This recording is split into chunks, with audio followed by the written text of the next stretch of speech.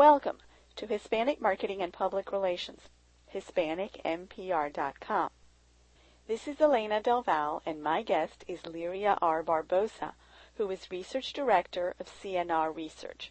Today we will discuss Hispanics' perspectives on advertising based on recent CNR research studies.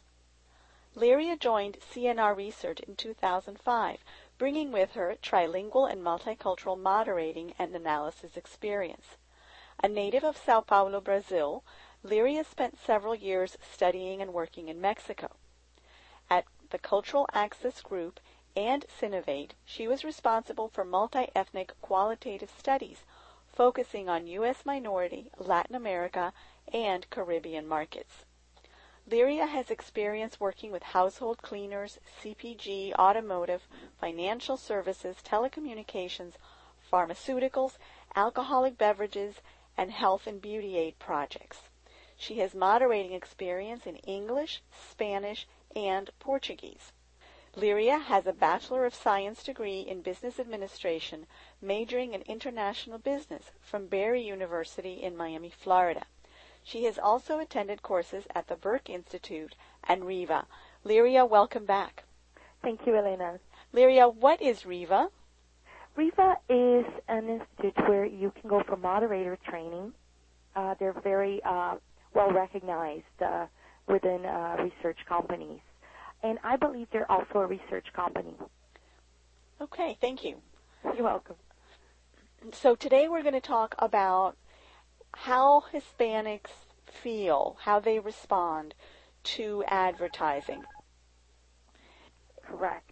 And this is based, tell us a little bit, if you would, on your research or your conclusions are based on 3 separate data sources. Would you tell us a little bit about that?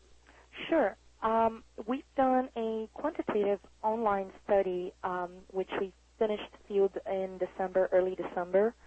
And we had about 1,800 respondents, all of Hispanic origin. And that data was weighted to the U.S. Census for age, gender, country of origin. We also did a similar study.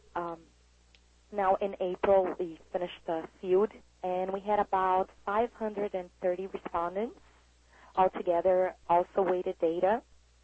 And then we have a third research platform, which was a combination of qualitative and quantitative methodology. It's pretty much what we call a hybrid, which we fielded in April this year as well, and there was about 60 respondents. Were these Spanish dominant, English dominant, bilingual, or a mix? For both online studies, the quantitative surveys, we talked to everyone independently of language. The surveys were fielded in both English and Spanish, and respondents had a choice. And then we segmented them based on acculturation. For the hybrid methodology, because it was an online session and it was done in real time, we needed to stick to one language, so we went with the bicultural segment. And so that was done in English. Essentially, then, you have looked at Hispanic consumer attitudes that represent acculturated, unacculturated, and bicultural Hispanics to some extent. Am I understanding correctly? Correct. The only thing in regard to that, we looked at pretty much everyone, but this was a study done online. And there is a segment of the unacculturated that we cannot tap into in research platforms that are online. So I would say that these findings are representative of the online Hispanic population, but not necessarily representative of the total U.S. Hispanic population. So they're skewed to online Hispanics, and they tend to be more English dominant or bicultural. Is that? Not necessarily. We do have pretty much a good number of unacculturated within our sample that are Spanish dominant. But those are the unacculturated, the Spanish dominant ones that are online. And typically those are the ones that have higher incomes, that are more technology savvy.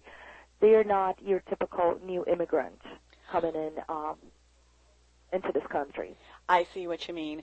So the study, because it was online, or the data sources, because they were online, are representative of online Hispanics, whether they are English dominant, Spanish dominant, or bicultural. Correct. Okay. And maybe we should go back a little bit and explain what these different terms stand for. And since you're the researcher, I'll let you do that. If you would share with us a short definition of acculturated, unacculturated, and bicultural. Sure. Basically, acculturation is a segmentation that we use to look at this market. It really relies on the principle that one culture is not being replaced with another, and that the cultures can be blended. So we have these three segments. The unacculturated is that segment of those people that are not yet adapted to the U.S. culture. They're typically born outside of the U.S. They feel mostly comfortable speaking Spanish. They know very little English. And their attitudes, their behaviors, values, and perceptions reflect their countries of origin. They feel a lot closer to the Latino culture and not very close to the American culture. They're about 25% of the U.S. Hispanic population. Then you have the bicultural segment, which is in the middle of the cultural landscape, if we can describe it that way. They are fully adapted to the American culture, but they're also holding on to their Latino roots. They're either first generation or they're foreign immigrants that have arrived here at an early age and have gone to school over here and grown up over here, have been here for many years. They are typically bilingual and bicultural. They feel comfortable with both languages, and they can go back and forth from one to the next as they choose. And they grew up exposed to both cultures, because even though they are within the American culture, we have to remember that there's pockets of Hispanic neighborhoods that have a complete infrastructure that closely resembles Latin America. And they grew up in those two worlds, and they also grow up within a Hispanic household because their parents are typically foreign-born and unacculturated. So they go back and forth as they seem pleased, and they function very well in the two worlds. And then you have the acculturated segment, which is typically second, third, fourth generation. They're completely adapted to the American culture. They're mostly comfortable speaking English and probably very uncomfortable speaking Spanish. But they're only 9% of the U.S. Hispanic population. Their attitudes, values, and perceptions are really much more so American than anything else, but there is a new trend that we have been seeing within the past years, which we call retroacculturation, which as the Hispanics in this country are growing and as the infrastructure for Spanish language becomes more popular within mainstream culture, there is a certain pride in their roots. So they go back to try to learn their heritage and attempt to learn Spanish and attempt to learn a little bit more of the culture. So that's when they start really becoming more, I would say, closest to the Latino culture. It's something we've been seeing in the past few years. When you looked at the responses of these online Hispanics, were there any commonalities? What were their thoughts? Tell us a little bit, if you would, about your findings. There is a lot of commonality. And there's actually some interesting facts about it. When I started looking at it based on acculturation, we realized that to reach this different acculturation segments, you need a different approach. We found out that, for example, the usage of coupons increases with acculturation.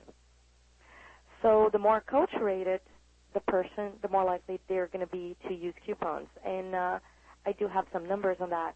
62.5% acculturated Hispanics are more likely to try a new product if they had a coupon for it, versus 41.4% of the unacculturated. So it does make a significant difference. Brand loyalty also decreases with acculturation, which means that they are less likely to be loyal to a brand or to always purchase that product the more acculturated that they are. And there's a couple of other things that we saw too.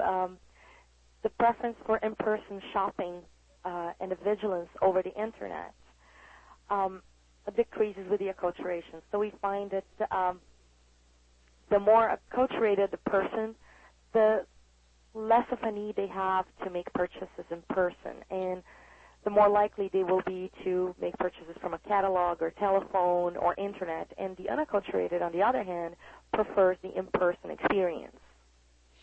Would you say that last one more time? The more acculturated they are, the more likely they are to shop from a catalog or online? Yes. And the less acculturated they are, the more likely they are to want to shop in person? Yes. Okay. That is correct. And in this particular case, for those findings, since the study was done online, it really is a matter of acculturation, because they all have access to the same technology when they're talking about having this vigilance over internet purchases. They're all online, and they're all doing different activities online, so it's really what they choose. Thank you, Liria, for joining us today from Chicago. Thank you, Elena. And to our audience, thank you for listening to Liria R. Barbosa, who is Research Director at CNR Research, and discussed Hispanics' perspectives on advertising based on recent CNR Research studies, brought to you by Hispanic Marketing and Public Relations, HispanicMPR.com, providing you essential information on America's largest minority. Please share your suggestions, questions, and ideas by leaving a comment on the HispanicMPR.com website.